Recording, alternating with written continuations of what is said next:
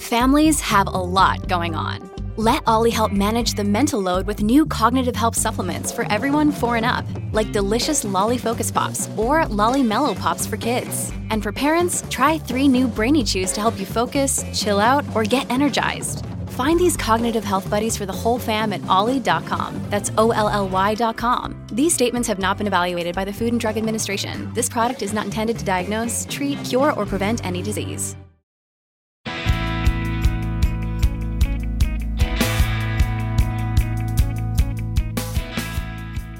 Welcome to Puro Politics, the political podcast of the San Antonio Express News. My name is Gilbert Garcia, Metro columnist, and I'm joined by Brian Chasnoff, investigative reporter.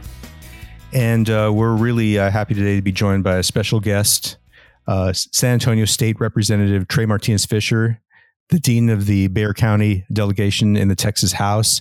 And it's a great time to have him on because we're on the verge of starting another legislative session, which I know will be really eventful and really unusual. Trey Martinez-Fisher, thank you so much for joining us today. Yeah, no, thank you for having me. I look forward to catching up and talking a little politics. You know, there's so much to talk about with regard to the legislative session and the election, but I wanted to start off because this has been such a big story nationally over the past week. Ask you for your thoughts on the lawsuit that was filed on behalf of the state of Texas by Attorney General Ken Paxton last week, in which he basically tried to throw out the election results in 4 states won by Joe Biden, Pennsylvania, Michigan, Wisconsin, and Georgia, in an effort to help Donald Trump win the election. And the Supreme Court, as many people expected, threw it out, said that they didn't have standing to rule on it. I wanted to get your thoughts on your reaction, just as a Texan, not to mention an elected official, when the Attorney General of the United States of the state of Texas files a lawsuit that many people thought was just really just a kind of a frivolous PR exercise. You know what? I think it sort of just screams of desperation and really just kind of how petty politics can be. I mean, I think that for Texas, the tragedy here is that we're spending state tax dollars. So anybody who pays into our tax system is literally helping subsidize the legal budget for Ken Paxton to go out and play politics with the state attorney general's office. Not to mention, thumbing our noses, at 4 other states that are just minding their own business, following their own procedures. But look, I mean, the Supreme Court, give them credit. On a Friday night, they pretty much said it's not going to happen.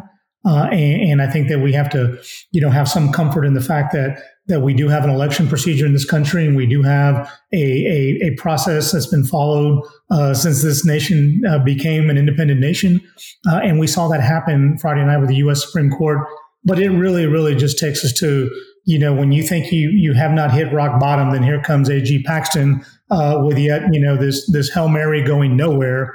And I just really think it really just turns people off when it comes to politics to see these desperate acts as the ship begins to sink, that they're continuing to throw these bombs to try to, dismantle the national election. Trey, what do you think this says about the future of the Republican Party in Texas? Because, I mean, you had Governor Greg Abbott essentially, signing on with his support for this lawsuit. Do you feel like Texas Republicans are generally behind, or were generally behind that effort, or was this a bridge too far for a lot of people? Well, I think you raised a good question. I think that there is sort of an intramural taking place within the Republican Party, and it's this, sort of battle for the soul of the Republican, identity, and you have, some very extreme, right wing leaders that sort of, cling to these extreme positions. You have the chairman of the Republican Party, pretty much, calling for a secession of Texas from the Union because of the election. You have folks like A.G. Paxton that continue to not acknowledge President-elect Joe Biden and Vice President-elect Kamala Harris. And you see a number of members of members of the congressional delegation that refuse to acknowledge the next president of the United States. Contrast that with folks like, George W. Bush, and some other more mainstream and folks that would, I guess, fall more along the lines of pragmatic Republicans that sort of are just putting their head in the sand, and unfortunately, I empathize with those Republicans about wanting to ignore this reality. But the truth of the matter is, this is their mess. And it's really a clarion call for Republicans to clean their own house and decide, what kind of party do they want to be. And if this is the party they want to be, then I think a lot of independent and pragmatic Republicans need to, start looking for another political option, because it seems as if the Republican Party is leaving them. And how much worse do you expect this to get? I mean, I don't know if you saw Stephen Miller today saying that they're going to have an alternate slate of electors. I think you're right. Where does this end? I mean, I think that, you would hope that, after the November election that, Republicans would then, move forward and sort of embrace, a new administration, a new way of doing things. They still have the majority of the U.S. Senate. It's not as if, they're going to be on the sidelines here. It's a time for governing. And I think that the American people have an expectation that the politics and the silly season's now over. We need to actually govern and fix some problems. And it seems to me like the focus of the remaining days of the Trump administration seems to be about how to hijack an election versus how to come up with a national response to a global pandemic, beginning with an effective distribution of the Pfizer vaccine. I mean, it just seems like we have the priorities in the wrong places these days. Right. Obviously, last month we had the national election in Texas. I think there were many people who thought that this would be a year when Democrats might be able to flip the Texas House. They needed to gain 9 seats to do that. And, to the surprise of many people, there was no real net change in the Texas House. The Republicans still have 83 of the 150 seats. Democrats have 67. Democrats did gain one seat in the Texas Senate, but and a week before the election, you had announced your interest in running for House Speaker, which is obviously contingent on Democrats being able to take control of the Texas House. What do you think happened there in the election? What surprised you about it, and what went according to your expectations? Well, I'll tell you what. I mean, everybody that was consumed in the November election for the legislature. I mean, all of the smart money was on Texas Democrats, and you're talking about a campaign organization that raised just a little over $10 million for this last legislative cycle. To give you a comparison, 2 years ago, the very same entity that led for increase in, that led the effort to increase Democratic seats raised just over $1 million. And so the momentum and the enthusiasm was definitely behind, Democrats. How we lost, why we lost, I think is really subject to a myriad of interpretations. But the truth of the matter is, we won the presidency. And I think it's very easy to sort of, lose the forest for the trees. And while I wanted to win the Texas House, in fact, I filed to be the House Speaker. I was so confident in our majority. You can't compare losses in Harris County with losses in Collin County. I mean, we are playing, think about this, we are competing for legislative races on maps that were drawn by Republicans for Republicans. So the notion, that we are competing for these seats, I mean, we're kind of lucky to be there because, the way Republicans drew these maps and redistricting, they were to make themselves bulletproof for the decade. And to know that we were knocking on their door within 9 seats of a majority just shows how the state is changing now. It's just not changing fast enough. But that doesn't mean that, we go home. I mean, we will have to, regroup and rebuild. I think the autopsy is still being done on the election. And, and frankly, for all the work and effort that's been put in the election, I think we need to give these individuals that have worked on the campaigns an opportunity to really, do a deep dive and present to us what we believe, were some of the challenges, and more importantly, what are the opportunities going into the next, election cycle, which is already going to begin soon enough. Trey, what's your diagnosis for the swing towards Trump that we saw in the Valley? It's a really good question. There's a really good friend of mine named Ryan Guillen, and he's been a lawmaker for a long time, and he has Zapata in Starr County, and he would tell me that if you looked in his district, there would be, a few hundred people in Starr County that would vote in a Republican primary. But when you look in the general election, you'd see, Hillary Clinton barely winning, the presidential race in 2016. And he said, we have a lot of Democratic primary voters that will vote Republican in the general. When I asked him about it, it's a couple of things. I think it's, I think the oil and gas sector has brought a tremendous number of jobs to that area. It's really elevated, a lot of individuals, not just the people that work in the oil field, but the people who actually own the land, who are benefiting, from royalties and royalty checks, that talks about, a Green New Deal and being carbon neutral, sometimes has a negative effect there. Say what you want about ICE and the Border Patrol, and for people in South Texas, it's a job. It's stability. And so, look, I think my preference is probably to defer to the folks down there that know the Valley and Valley politics. Well, I'm kind of looking at this from 10,000 feet, but I think there's something to be said about making it clear that we're not Latinos are not monolithic voters. We have to appeal to them individually. And there's some things happening in South Texas that are very unique to South Texas that have no sway in San Antonio. And we need to be mindful and respectful of that when we're making campaign strategy. You talked about the drawing of district maps and how that's affected the politics of the state. Obviously, we're going into another round of redistricting, and it appears that Republicans are going to be in the driver's seat on this. What are your concerns about it? Are there particular districts that you worry about, or what are your thoughts about how the process is going to play out? Well, I think if Republicans are predictable, looking at the last decade for guidance, I think we're going to see.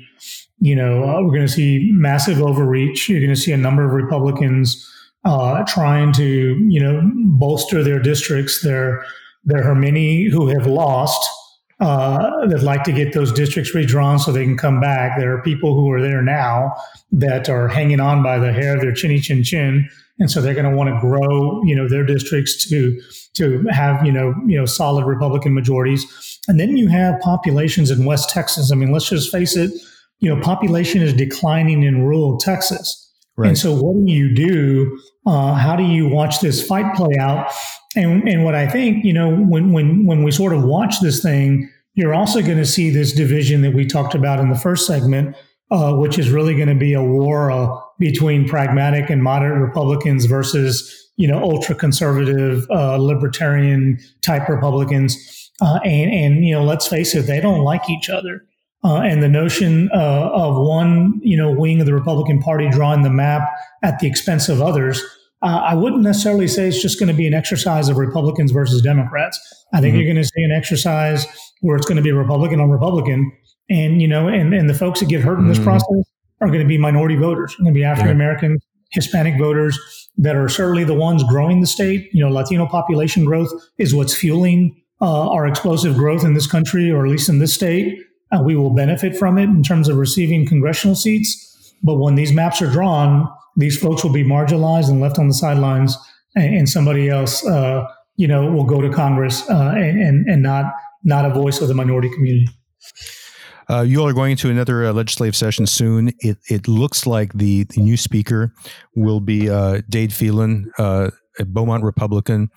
For those of us who are not real familiar with him, what can you tell our listeners about him, and what kind of session you would expect with him in that position?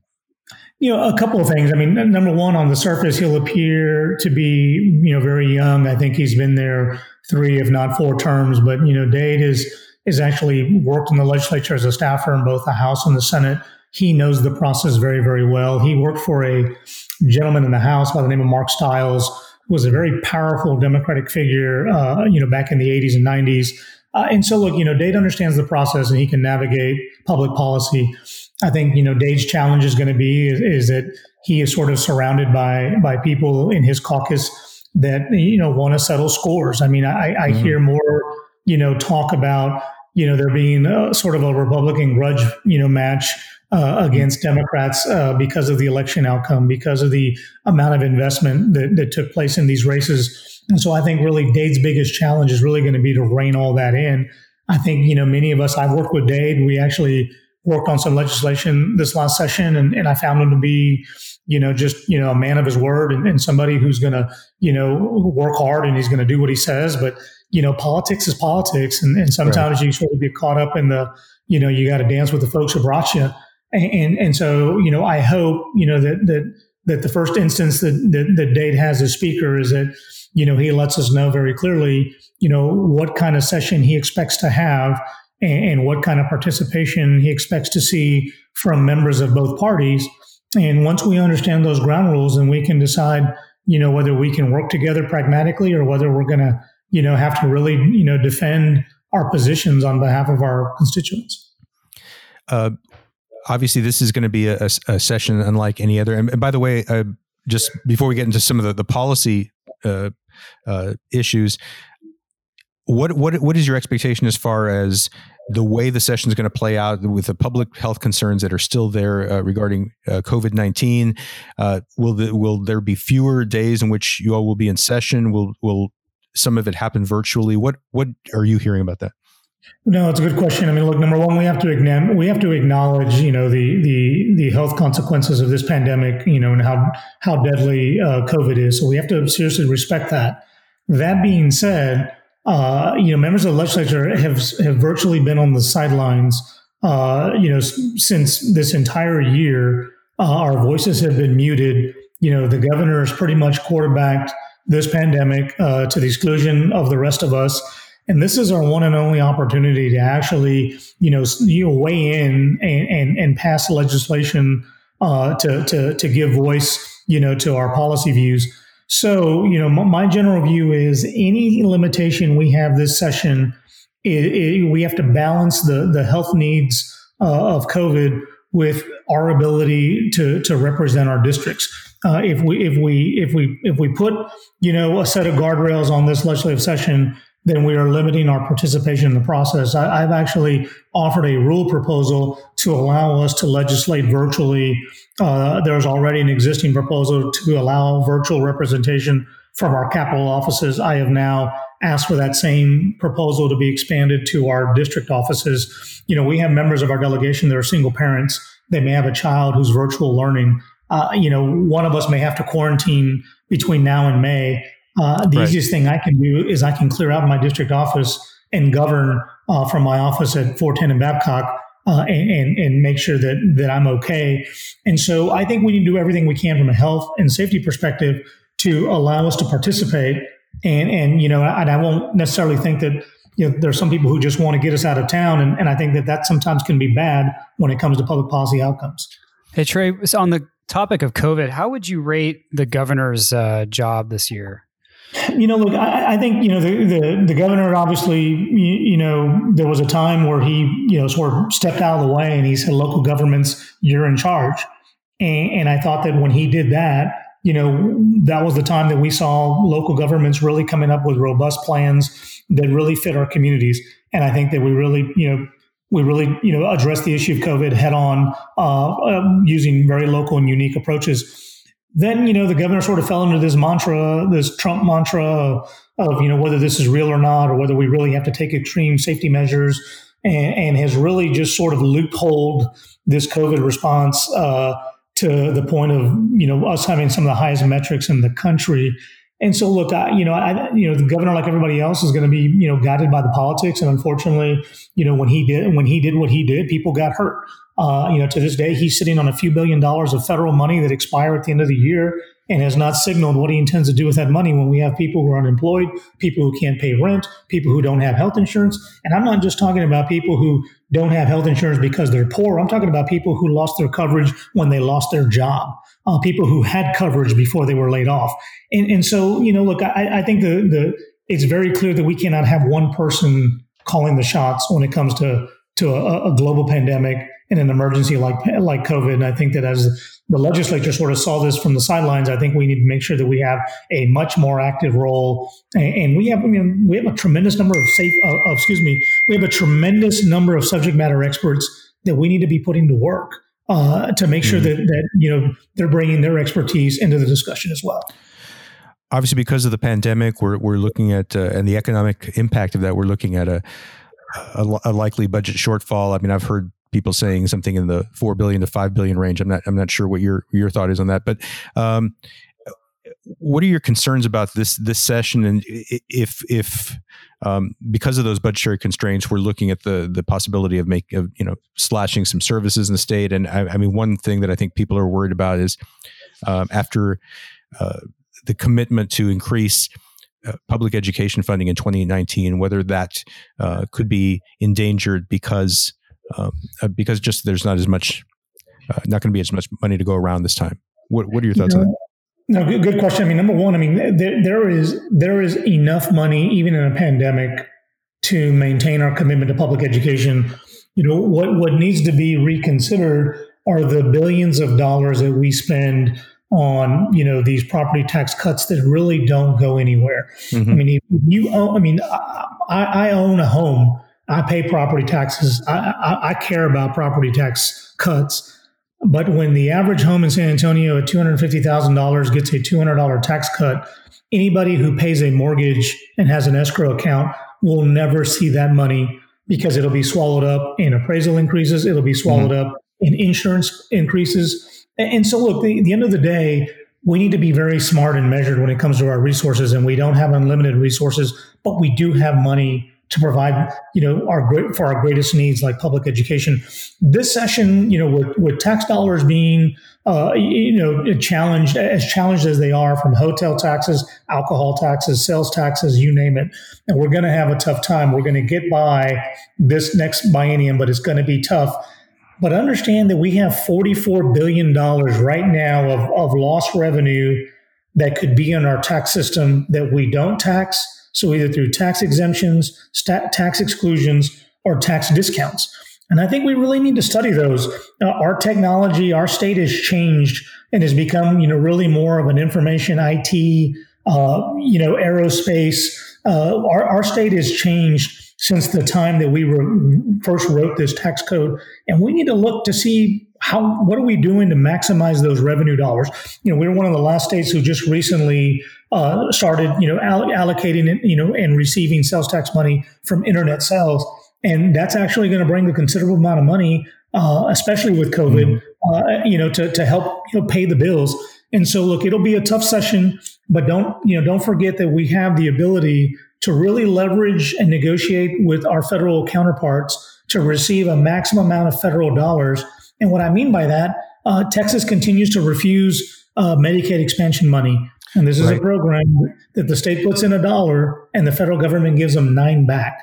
And I can't find a single person out on the street that will not take me up on that offer if I tell them, give me $1, I'll give you $9 back. Well, and I think your San Antonio colleague Diego Bernal, I think, has a bill that's kind of advocating for that, and it's something that I know that you all have, many Democrats in the legislature have been talking about for a while. Is there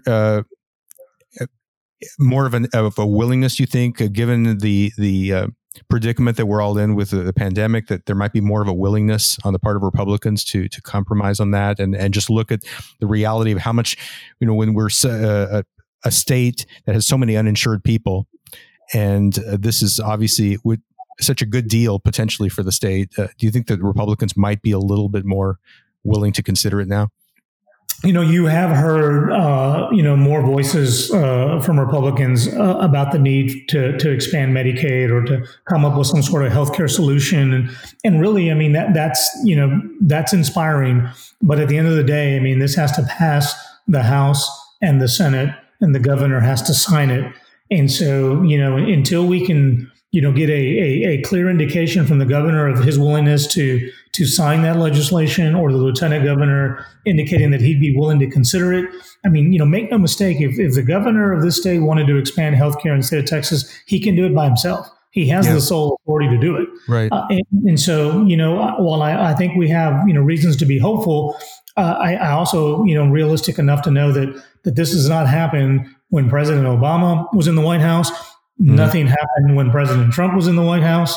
While I remain hopeful that we can do something in the Biden administration, I just think that there are, too many contrarians that continue, to would rather spend money to defeat the Affordable Care Act than to spend money to ensure and provide health care, to our citizens.